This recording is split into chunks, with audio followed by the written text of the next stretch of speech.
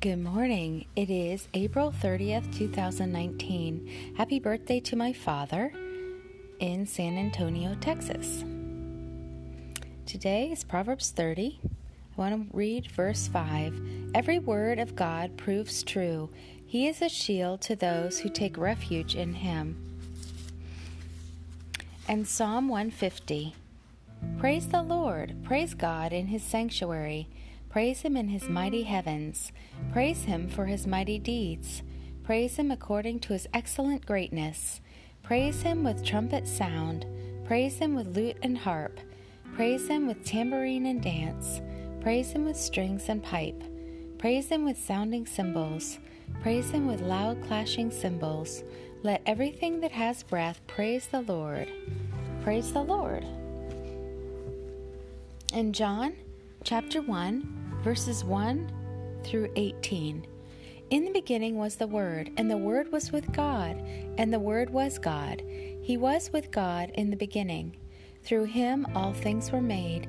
Without him nothing was made that has been made. In him was life, and that life was the light of men. The light shines in the darkness, but the darkness has not understood it. There came a man who was sent from God. His name was John. He came as a witness to testify according to the light, so that through him all men might believe. He himself was not the light. He came only as a witness to the light. The true God, the true light that gives light to every man, was coming into the world. He was in the world, and though the world was made through him, the world did not recognize him. He came to that which was his own, but his own did not receive him. Yet to all who received him, to those who believed in his name, he gave the right to become children of God, children born not of natural descent, nor of human decision or a husband's will, but born of God. The Word became flesh and made his dwelling among us. We have seen his glory, the glory of the one and only, who came from the Father, full of grace and truth. John testifies concerning him.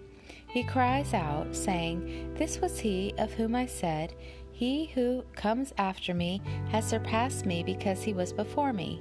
From the fullness of his grace we have all received one blessing after another. For the law was given through Moses, grace and truth came through Jesus Christ. No one has ever seen God, but God, the one and only, who is at the Father's side, has made him known. Walk with the King today and be a blessing.